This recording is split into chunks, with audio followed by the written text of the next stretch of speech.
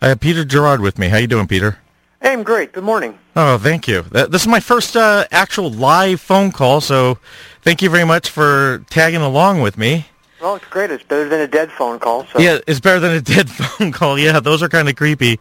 Yeah, that's kind of the thing about my show here is Off the Couch is, it's for those of who are sitting on the fence about getting off the couch, and I'm trying to help them, people find their way into getting out there. They might look a little stupid doing it. They might be, they might not feel like, hey, this is, that they're getting the results they want right away, but I just want them out there. And it's sort of like the radio show. Sometimes I come here and I'm kind of clumsy with pushing things, but, I still push through. So that's, it's like if they're going to push through and, I'm going to push through. And, so here we are. So you're basically saying if we get into bicycling, people can push through the horror of being seen in public in Lycra and get past it. Yes. There you go. I knew I picked the right guest. I just wanted to say, Peter Gerard, you work with Irvine Bicycles, and your son is actually the DJ before me. And got a little nepotism going here, or something like that. No. As long as we don't push anything, we're doing just fine. But he was. I told him I've been trying to get a bike guest on forever, and he says my dad does this, and so he's quite a young man. I just wanted to say that over the air. So congratulations. Thank you. But I just wanted to. The questions I was going to ask him were some entry level questions, like picking a bike and maintenance and things like that, because when I got started riding, I got myself a good garage sale 10-speed, and I maintain it like I thought. I used to do my BMX bikes. I made sure it had 40 pounds of pressure in the tube, and WD-40 was good for everything. So, I would just get on my, underinflated bike with the WD-40 on the chain, and, I didn't enjoy it as much, Well, it definitely, a little bit of air and a little bit of lubrication goes a long way to making it enjoyable. So I wanted to talk about maintenance, and I wanted to talk about getting the right bike. There's a lot of bikes out there. Like I see the singles, or the fixies. I see the beachcombers. I see, your 10-speeds. When I talk to women, they're always having trouble getting the right bike for some reason. So, if you could we run through some of the bikes that you see in the area and what you think of them, pro and cons, about how you would use them and where you would ride them? Sure. There's this could take forever, but I'll try to be kind of brief with it. I have an hour show. There's sort of roughly three kinds of bikes: mountain bikes, road bikes, and with tri-bikes and some specialty items in there. And with mountain bikes, you've also got downhill bikes and some cross-country. There's a lot of differentiation. And then there's sort of a bike in the middle called a hybrid bike, which if you don't know if you want to do mountain or road, kind of lets you do both, but it's sort of like a second cousin that's really not perfect. If you really want to ride fast on the road, it's a little too upright. And if you really want to go mountain biking, they're generally just not sturdy enough bikes. But for some people, they just crossover or hybrid, they do really, really well. That's sort of roughly types of bikes. So you're not in love with the hybrids? I mean, if it gets you out and riding and that's what you want to do and you have fun with it, the whole purpose of biking is to go out and have fun. We live in an area where you can ride 350 days a year. There's parts of the world that would die to be able to ride for half the amount of time that we have good weather. And honestly, we're really spoiled. We can just say, the roads are wet, I am not riding today, and it's going to, so they have 364 days left to ride in the year. So good point. So yeah. the other kind of bikes, you say the hybrid, those are like somewhere in between, but not really good for either. Yeah, you can do distance on a hybrid. The better one you buy, more gears, a sturdier frame. Part of it gets into the money you buy. You can buy a bike at Walmart or Costco, and the old line, you get what you pay for. Right. I've seen it at our shop, and I've seen it at other shops. The kind of running joke is people will come in and say, "I got a bike for $200 at one of these mass merchant stores," which they're usually not very well put together. And we've had people buy them and come in 2 weeks later and spend $200 making them work. I did kind of want to get into that. Is I do want to talk about the the kinds of bikes to get, but one of the things I see people do is they do go to one of these. They buy the $200 bikes, and they don't ride it anymore. Yeah, and it's partially because the bikes don't get fun to ride. They make noise, they creak, the brakes rub against each other.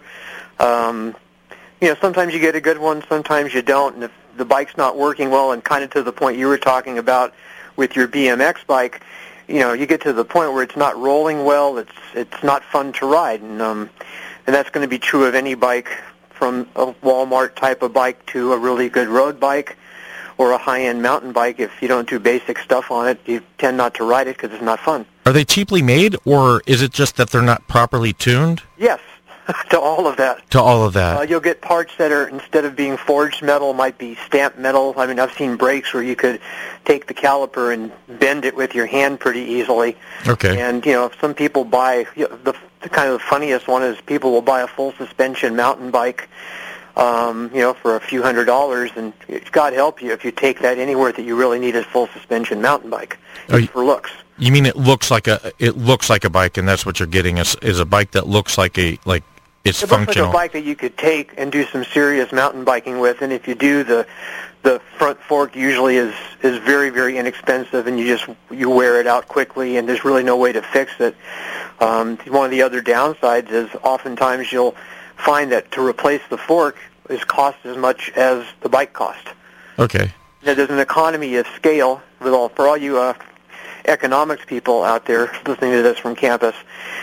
If at a shop, if you come in and say, I need to buy a kit, they call it a Grupo, all the gears and chain and crankset and all that, you're buying one, I'm buying one. When the manufacturer built them, they're buying 10,000.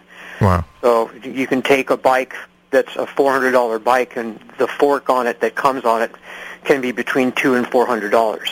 Wow. If you just go to buy it to replace it. So wow. That's the sort of, just like with cars, if you part them out, you're shocked at how much it would cost you to build a car compared to, the car that you buy at the lot. So I didn't know how to say this. I've been thinking about this ever since I was thinking about doing a bike show.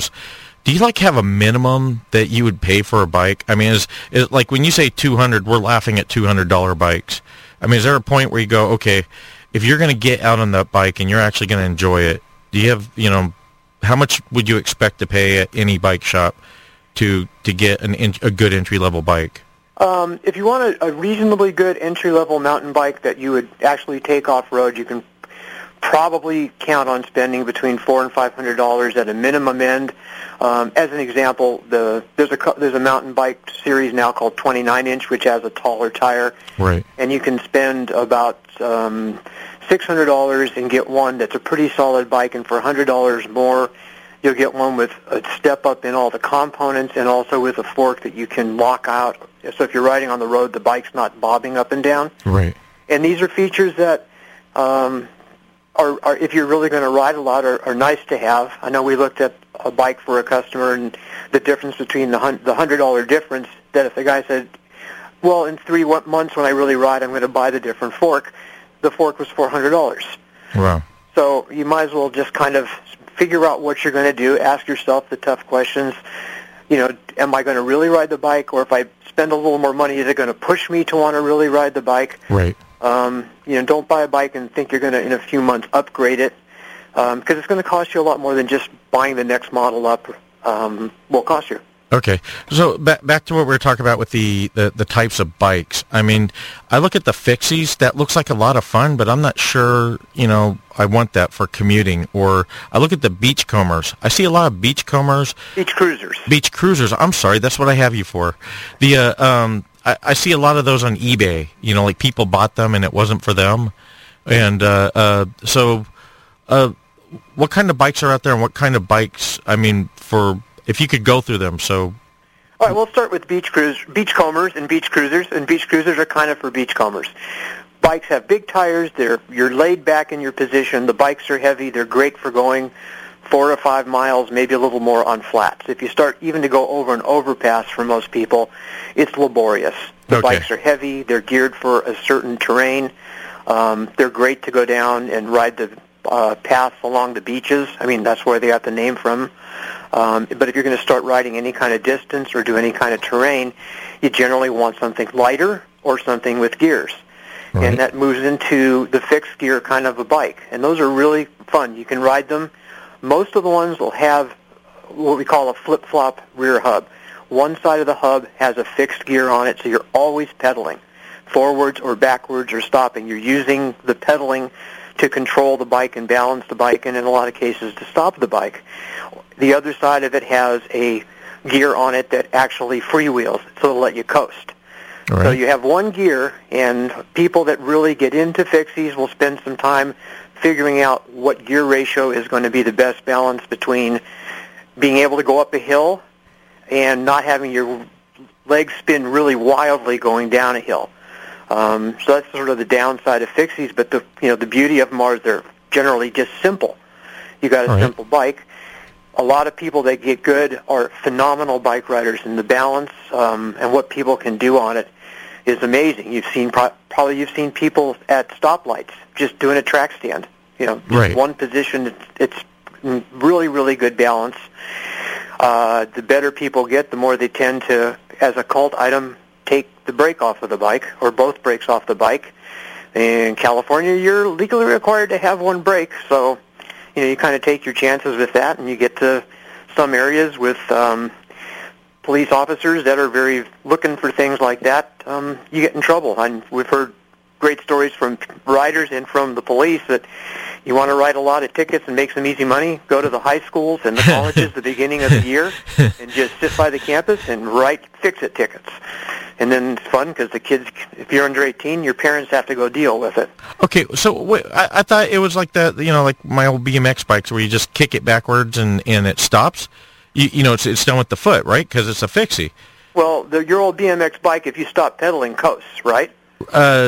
No, actually, my old bike, it was like when I was a kid, it was like you could stop it with your feet. Right, but you pedal backward. There's a back brake on it on a lot of the bikes. Okay. But if you happen to be going down a hill and didn't want to pedal, you could just stop pedaling and the bike could keep going. Right. Okay, well, fixie in a fixed position, not a single speed. Single speed, let's say, is a bike that you can either pedal or not pedal. A fixed bike, you always have to be pedaling. Okay. And you can stop a fixed bike by physically stopping pedaling and backing off on it. And if you ever go look at a track race, right, they've got one where two guys race against each other, and it's a matter of who jumps first, because the guy behind always has the advantage because he can come around him. And you'll see guys actually pedal backwards on the on an angle on a track. Wow. On a bike. And that doesn't count as a brake to the cops? No, it does not count as a brake. Wow. Because you as good as you can be, and you can be probably brake almost as well as a regular road bike, you can't just stop quite the same way. Your bike fishtails. You have the appearance of looking like you're out of control. And, realistically, if you got in an accident, from my perspective, if you got in an accident, you'd probably have a lot of trouble explaining away that you were really a proficient, excellent bike rider who can stop on a dime, and the first thing they're going to say is, you didn't have a brake. You didn't have a brake. Possibly have stopped. Yeah, the accident wasn't my fault, but I'm a good cyclist. Is the thing. Okay, so basically, if you get a fixie, you're probably going to want to get one of those brake things so the cops don't give you a ticket. And it's probably people have a front brake is. You just legally have to have one brake. Front brakes are more effective than rear brakes, and I've seen people have them on there, and the brake doesn't even touch the rim. But if you look at it, there's a brake there. If they just have it, there's a brake there. Now, is there anything about riding that? I mean, it looks kind of like you're stuck with a concept. If could anyone get on a fixie and just get up and ride it, or is it about do you have to pick the right gear to get into it? Does it take practice, or would you recommend? It takes practice because you can't stop pedaling. You can't stop pedaling. Bicycles have a certain amount of the dynamics of biking. Is the wheels have I'm told have a gyroscopic stability. As you pick up any kind of speed, the bike wants to stay upright and wants to travel in a straight line. Or if you happen to lean the bike, it will turn in the direction that you're leaning it. Fixed gears, since you're always pedaling, the instinct sometimes is to, if you've ever ridden a regular bike, is you coast a little bit. Right. And fixed gear, you go to coast a little bit, and your feet keep going, and you can't. So it's a it's a skill. I mean, in a way, it's like learning ballroom dancing or something. It's different than normal riding, and it's a skill, and it develops some really, really dedicated road cyclists love having fixed bikes because they feel that the constant rotation through evens out their pedal stroke when they get back on their road bike. And there's people that weekly or monthly do fixed gear century rides in the area. They'll ride 100 miles on a Saturday on fixed bikes. So you're saying it's good for training? Yeah, a lot of people do it, and fixed bikes, again, are what you use if you go to the track. And you can go up to Dominguez Hills. There's a world-class cycling track. You can rent bikes, take lessons, and learn about track racing and really learn how to handle them. But they're fixed bikes are also kind of a hipster. There's a big community of people that there's a look to them. They're fun bikes. There's as with everything else, it wasn't enough just to have it. Now there's clothing lines and dedicated bike lines, and it's a little cult. I see the kids at night, riding in their little groups, their little, ruffian bike groups with their fixies. Yeah, doing their. It's good exercise, and it's fun, and it's another way of having your own community. Okay, I like about them is I don't know. I have this theory in my mind anyway that they look like they got to be easy to maintain. Yeah, for the most part, the biggest problem you'll see with fixies is people wearing out tires. There's certain gear combinations that any time you want to brake, it's always going to end up at the same place on the tire. So people will come in with tires that look perfectly brand new except for one spot that's worn all the way through the casing. Really? Because especially if you're using it, you're skidding when you stop. That's how it works. And bending and breaking wheels and breaking spokes because oftentimes jump curbs, run into things, and the bikes generally hold up really well. But wheel maintenance and that is the biggest problem. But since there's only a chain's a little bit thicker chain for the most part, so they last longer, and just keep a little oil on them, keep air in your tires, you're good. And the other big problem we see with fixies, problem I guess is not really a great word, is but more to your point earlier, people forget to inflate them, go off a curb, and pinch flat the tire. Right. Okay. Don't you get more power out of a fixie? I mean, at some point, yeah. You're going to have to power the bike because you don't have any option to do anything but power the bike. So if you're riding a gear that's comfortable going down a University Drive, and then you decide to try to go up Shady Canyon or Ridgeline, all you can do is power it. Okay. You have no choice. You're kind of stuck with it. Okay, why would I pick a fixie over a touring bike? Am I picking simplicity? the right? I'm thinking let's say you're going to use it for commuting. You got a 5-mile commute on flat ground. Why not just have a simple bike? Okay, there you go. So why do you like the touring bike? To most people, when we say touring, we're talking like 10-speed in their vernacular. And 10-speed is bikes that have a couple gears in front, or 2 or 3 gears in front, and somewhere between 5 and 11 gears in the back. 10-speed is kind of a funny term because when they coined it, there were 2 gears in front and 5 gears in back, and 2 times 5 is 10, so it's a 10-speed. And now we're up to bikes that have 2 gears in front and 11 gears in back. Right. So they're 22 speeds, but 10 speeds is kind of stuck. Okay, but you don't use the whole gear. I mean, you don't. I mean, when most you use people? No, but the point of the whole thing is if let's just talk about road cycling. Okay. In a lot of ways, if you're going to do distance on a road bike, or you're going to maybe compete either with a real race or just against yourself, road biking is kind of about efficiency and getting power to the pedals. So if you're going to fit a road bike and play around with it, you want to kind of get your knee in a certain place. Ideally, you get shoes that have the pedals that clip in. You get the cleat in a place on the shoe that is kind of optimal for how your foot is structured, and then you get your knee lined up over the pedal. You get a certain amount of extension, and then you can look at the front end of the bike to make it comfortable or more efficient aerodynamically, kind of whatever you want to do.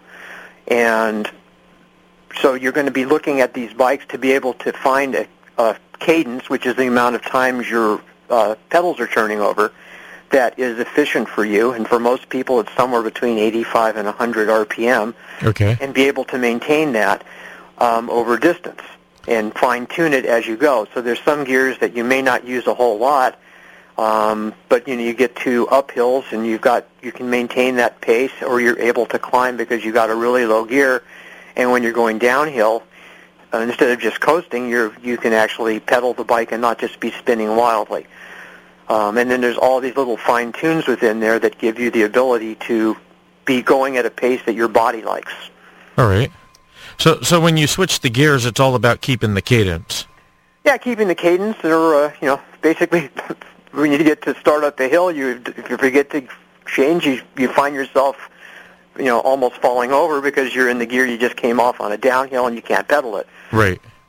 Okay. So as far as from my understanding, when we said 2 times 10, you don't use all the gears. Like the first gears, you'll use like the smaller ones, or you use the left gears and the right gears, so to speak. The left gears generally change your front derailleur, and in a way, your 2 front gears are like your big adjustments. Right. The change and the effect of your pedaling is really great, and your back, where you've got your somewhere between 6 and 11 teeth, those are like your fine tunes. Okay, and what you'll want to do is you want to learn how to do your cadence, and that's when you'll learn like which gears to get that. You'll find where you're comfortable, and there's probably a core number of gears that are the ones you use, and oftentimes you'll find people with bikes that they'll have worn out on the back 5 or 10 or 11 gears. They'll have worn out 2 or 3 of the gears because those are what they use all the time. Now, when we're talking about the gears and the brakes and the derailleurs and things like that, how important are those? I mean, like when we're talking about the Kmart and Target bikes and all those, is the frame, they have heavy frames or whatever. Is there something also about the gear that they need to know about the mechanics, the parts?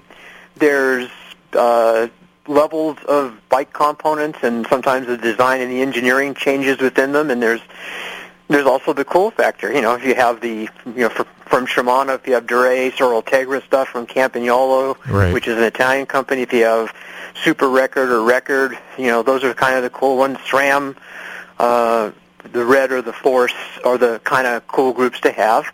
So there's a Gucci element to it, but there's also an element within the components that you can take for instance Shimano. There's right, Dura-Ace, Ultegra, and then 105 is sort of their first 3 groups, and the engineering is pretty much the same within them, but as you get into the expensive stuff, you get lighter materials, better finishing, tighter tolerances, everything works a little more quickly, and it lasts usually longer. So the top stuff sometimes will have 3-year warranties, where the next step below and below that may have 1-year warranties.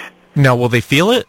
I mean, the difference between getting the lower level and a little bit better, you will feel it?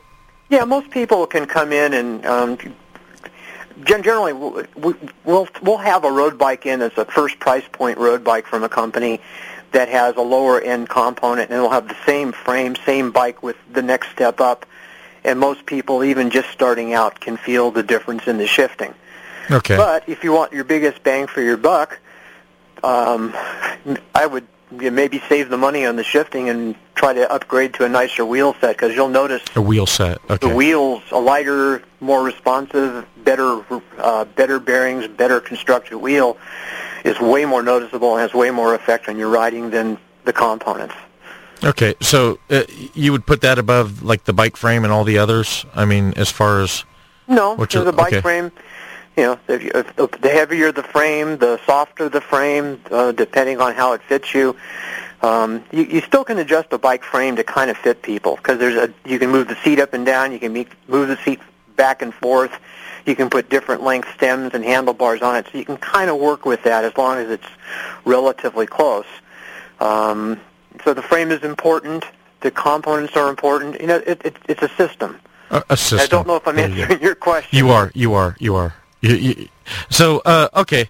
So, you get this bike, you get a nice frame, you get the components, and they are important. Like, because to me it was like when before I started biking, I'd ride to school like 5 miles there, 5 miles back, and then go back for lunch, and then the weekend I'd ride to Redondo Beach, which was a 60-mile round trip, and a bike was a bike, and I was like, who are you fooling?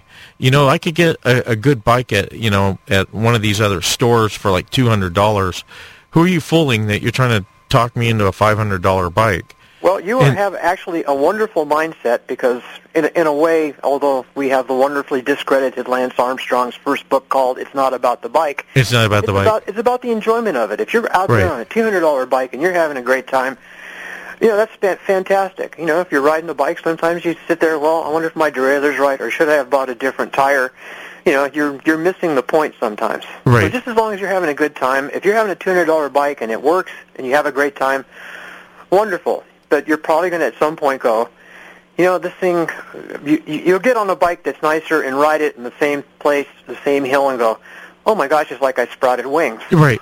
That was what happened to me when I actually spent a little more money on it. It was like, oh my gosh, this was this was a whole different ride. Yeah. Now let's get back to the what are the other? Are there any other bikes that we should be talking about for people to consider? Well, you've got your three types of bikes, and you kind of balance what you're going to do. Mountain bikes are really fun, especially in dirt and pack trails to mountains. Depending on the kind of bike, you can get more or less suspension, heavier duty bikes. Some people buy bikes that are almost so specific to going downhill fast with a lot of suspension that they'll weigh 40 to 50 pounds and they're not a lot of fun to go uphill with. And you'll see people at ski resorts often. They'll take the chairlift up with those kind of bikes and just bomb down the hill. Okay. Mountain bikes also, if you're going to start riding on the road with them, if you ride the traditional 26-inch tire thing and you go out with people on road bikes, the sort of general rule of thumb is people will go, after 20 minutes, I'm riding with friends and I'm doing everything I can to keep up with them. I'm out of breath and they're just chatting away and not looking like they're working. And part of it is that the road bike, the size of the tire and the fact it's lower rolling resistance, it's easier on the road. Of course, if you found a mountain trail, the road people would be in deep trouble. But the other kind of what's getting popular in mountain bikes is going to different size rims. So 29-inch rims instead of 26-inch rims gives you a rim about the same size as a road bike. And we've got a few people that will buy those and switch out the tires or just use them for commuting because they carry speed and accelerate more like a road bike. And you can keep up with people. Now there's even an intermediate size that's a 27.5-inch tire, which doesn't have a whole lot of traction yet, but it's gives you the best of what the 26 bikes do, which are really maneuverable. You can throw them around on dirt and on trails, where the 29s go over things better, and it's a cushier ride. Now, my concern is, like, when I see people buy really cheap bikes, the show wasn't about don't buy cheap bikes, but I actually saw people where they go out and they bend their rims because they thought they bought a dirt bike. And yeah, well, that's you can bend a rim on a really expensive bike, really, and break a $2,000 or $3,000 wheel, and there's a lot of those out there. If you use them for the wrong things, I mean, if you take a really expensive carbon rim that's meant for road and start doing single-speed tricks on it, and it may not hold up really well. Although there's a really great video of a guy on a top-end road bike with carbon rims who's a freestyle, does BMX freestyle biking, and this guy just is hopping the bike off of curbs, off of stair steps, hopping it up onto railings, and riding along the suspension parts of bridges, and it's just phenomenal, and the bike holds up. So it's sort of a testament to some of the newer materials and carbon fibers and just how durable they can be. Wow, that's awesome. So, okay, so those are a type of bikes. Okay, let's talk about getting the right bike for you. I mean, like the fit. I know my wife, she tried on like 10,000 bikes. The women have had issues with getting the right bike, the right fit. And, just like just getting the right bike, how would I go about doing that? if you really want to get, especially a road bike, let's just kind of talk about road bikes a little bit. You want to get something that lets you get your body in the right position. Let me talk a little bit about efficiency, which kind of comes from how much leg extension you have versus where your knee comes over. Okay. For just a general road bike. So if you get on a bike that won't allow the seat to move back and forth enough, or that you have to move the seat so forward and put a tiny stem on, you're probably not in a good balance point on the bike. So you should go somewhere. You're probably going to find a little more expertise at a bike shop than you're going to find at a department store. Right. And have someone look at you on a bike. And there's no absolutes in this. I mean, you can take a bike, and if you ride every day for 4 months, the bike's going to feel different. You're probably going to want a little more extension everywhere. And if you don't ride for a month or two, you get on the same bike and go, this thing feels horrible. I'm too stretched out. Everything's in the wrong place. But to the idea of looking at it, you kind of decide what kind of bike riding you want to do. And within road bikes, there's sort of two general styles right now. One's called endurance road. Okay. For a while, everybody was calling it plush performance, which I think actually describes what it's supposed to do better than endurance road. But endurance road sounds less. It sounds more serious than plush performance. And really quickly, a plush performance bike will be just like a normal racing bike. Right. Except the wheelbase will be a little bit longer, and the front end of the bike can be a little taller. They tend to be more comfortable. They tend to absorb shock a little bit better. So you get people that want to do some of the century rides and charity rides, because there's so many of them. Right. The MS ride, there's probably a ride a week almost in the area. And they'll say, I want to do that ride, but I'm not going to be riding 150 miles a week to train for it. I can ride some, and I want a bike that if I ride 100 miles, I'm not going to get off it and feel like I have to find a chiropractor. Right. So that kind of bike, you kind of look at that, ride that bike, ride a road bike, feel where it's going to work for you, and then decide what you really, how athletic you are, know yourself, if you get into sports and you do something and a week after buying your golf clubs, you go, I should have bought the better set because I'm really into this. Right. Do the same thing with bikes. I'm going to ride this bike a lot. Should I get the entry-level bike or the one step up? We had a guy who was one of the most enjoyable people I've worked with. He was from Switzerland. He was transferred here in February, and he walked into the shop, and he had this heavy German Swiss accent and just this bemused look on his face and kind of wondrous look going, I didn't know you could ride bikes here year-round. I can't be without a bike. I thought in Switzerland I can only ride for 3 or 4 months out of the year because of, snow and everything. And he says, I know this one brand. He picks out a bike, rides it, and step above entry-level aluminum bike with a carbon fork. He goes, I love this bike. I hate these wheels. And they were just tanks of wheels. That's how they spec the bike out to make it hit a certain price. And so he buys a $1,500 bike and trades in the wheels and buys a $1,000 set of wheels. And the bike was like a completely different bike. And you felt it. It came to life. It accelerated. It cornered better. And those are the kind of, I'm kind of getting off of your case of how to figure out a bike here a little bit. But you'll go to a shop preferably, or work with someone that knows bikes well, that happens to be a friend. It's not, doesn't tell you to buy brand X because that's what they have, because some people, they work, different brands work better for different people and have different feels. So you try some sizes. Most shops will, put you on a size, and then if you actually get to buy the bike, you'll get the bike fit to you. And occasionally you'll put a bike on a fitting stand and realize that that particular size maybe really isn't optimal. You need to go to a different one. Just the way the person sits, or they have longer arms or shorter arms, or they're, we could take two people that are 5'10", and one's going to have a 34-inch inseam and one's going to have a 30-inch inseam, and they're going to need a different fit on the bike. They're going to sit differently on the bike, and that's the kind of things you look for. So even even the quality of the bike, it would be, you'd rather be on a cheaper bike that fits correctly than a more expensive bike that doesn't? Well, it depends on on your Gucci factor. Yeah.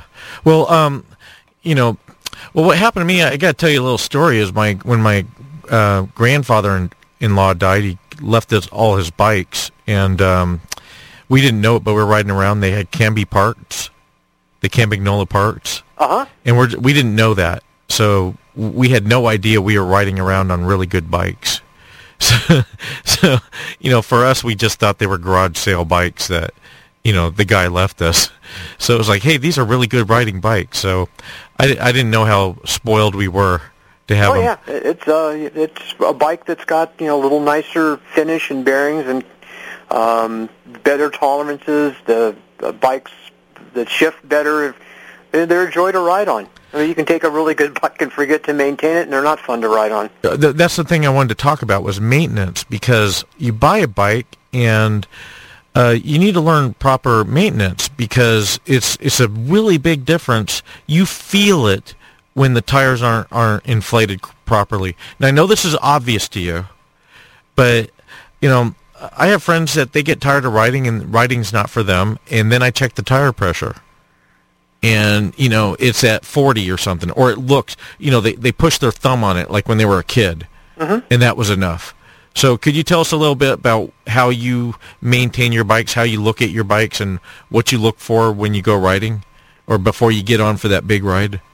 I think the more you ride, the more you tend to look at your bike.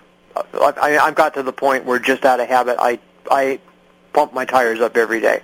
Every day. I have a pump. I have a gauge on it. It's there. It's easy to do. I'm used to it. And, if the bike isn't inflated enough, you know it pretty quickly. And plus, if you hit something, you're more prone to just pinching the tube against the rim and flatting the bike. And that can happen even with it inflated, right? But it's more likely when you don't have enough air in the tire.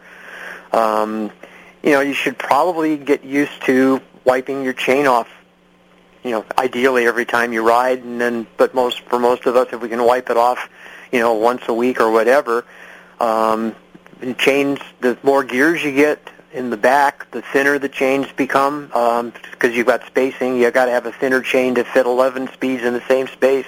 You had 5 gears before, and the thinner the chain, the lighter the chain, the faster they wear out, and especially if they're not kept lubricated.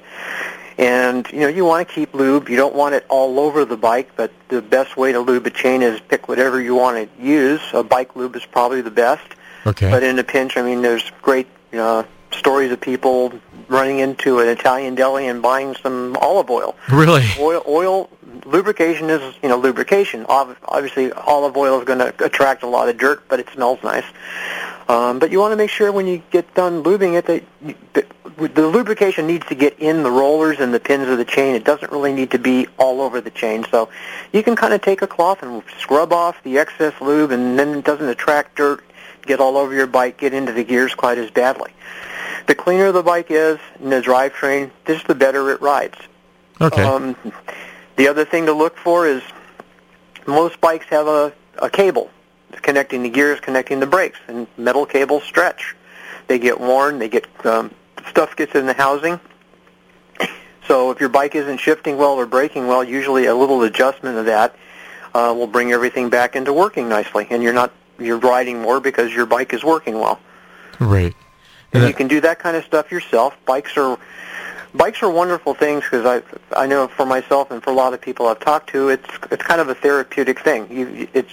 You don't really need a lot of tools to do basic stuff on a bike. It's pretty easy. There's so many online tutorials and books that you can do basic stuff on your bike pretty well. When you get into certain things, it's better to have certain tools. You almost need them. But, that's what shops are for, or if you're into it, you start accumulating little specialty items and you fix things yourself.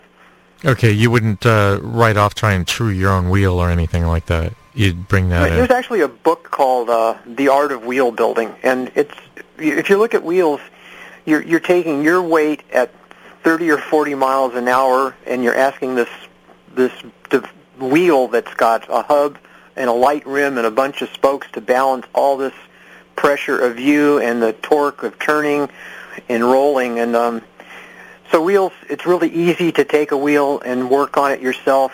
I can attest to this because I've done it, and completely throw the wheel out of true. So wheels are going to have kind of two ways they work. You've got your left and your side to side, which is easy to look at and kind of say, okay, I'm going to tighten this one spoke because the wheel's too far the other way. But what you don't realize sometimes is you're tightening spokes, you're also affecting how round the wheel is. Right. So you can without a truing stand, you can do a number on a wheel and have to have the whole thing rebuilt. But generally, most of the bikes that come with wheels, most of the wheels that you see from middle to upper end bikes stay true for an amazing long time and are pretty easy to keep into shape. So how often do you bring, well, I guess you don't because you work at a bike shop, would someone bring in their bike for tune-ups? Most people that ride a lot, and I'll say a lot is over 3,000 or 4,000 miles a year, which is pretty easy to do, will probably every year to year and a half change out the cables and change out the housing. That's one of those quick fixes that the bike starts working better. One of the big issues we talked a little bit about, as you get to more gears, the chains get narrower. Right. Chains wear out, especially if you don't keep on lube, keep them clean, keep them lubed. Chains, generally, if you do minor maintenance on them, will last you a few thousand miles. But I've seen chains that wear out at 500 and 600 miles that no one took care of, didn't lube. And chains are kind of interesting because you're not just looking at the chain, but how the chain interfaces with all your gears. And the more that chain, they call it stretch, but it's just basically wear. The more it gets worn, the deeper it goes on the teeth, on the front and the back. Right. To the point where it still shifts well, but when you buy a new chain, the new chain skips, doesn't work, and you end up having to buy a new cassette in the back and new chain rings, and that gets expensive. Right. Now, one thing I did want to try and get in here is what you take with you when you go biking, like your repair kit. Well, there's sort of two aspects to this. Road bikes. And I'm kind of really bad with this, but I think road bike people should take the bare minimum to ride. You're buying an expensive bike or buying a bike for lightweight. Right. Why do you want to carry, everything with you? I mean, I've seen people with bike bags on the back, and I swear that they emptied them out, and there were pins from I voted for Eisenhower still in there from when they got the bag originally. Right. But for a road bike, you should carry a tube. Right. And if you're really worried about it, carry 2 tubes. But the bare minimum is 1 tube, some way of inflating the tire, and the popular way is to use a CO2 cartridge, which means you need a head for the CO2 so you can inflate it. A couple of tire levers. Usually you don't need 3, so you can pry the tire on and get it off. And that's about it. And other nice things to have, there's a little adapter you can get that lets you, on some of the bike tires, they have a special valve called a Presta valve. Right. There's an adapter you can get that screws onto that, and you can go to a gas station and use a gas station to pump your tire up. So if you need it, you can carry a patch kit. But realistically, if you're riding with friends, nobody's going to wait for you while you try to figure out where the tiny pinhole is on your tube. Okay. So just take it off, put a new tube in, inflate it with CO2 because it takes much less time than trying to pump up a tire to 100 pounds with a mini pump. Now, if you're going mountain bike riding, and one other thing on road bikes that's sometimes nice to carry is a little tool so you can tighten a bolt. You don't need a tool with the Swiss Army knife of bike tools, but something that's got basic Allen wrenches, 3, 4, and 5, and 6, maybe 8, and a screwdriver, and then you can probably tighten and fix most anything. If you're going mountain biking, where you're not going to be quite as accessible to roads or streets or people picking you up, you probably want to carry a few more things, maybe a chain tool so you can fix the chain. The more you ride, you find what works for you and what you need. I mean, you can get to the point you can go really minimalist and have your cell phone and a credit card. You can go to a shop and have it fixed and call somebody to pick you up. Okay, thank you very much. So I want to ask you something real quick because we are running out of time. And by the way, thank you very much.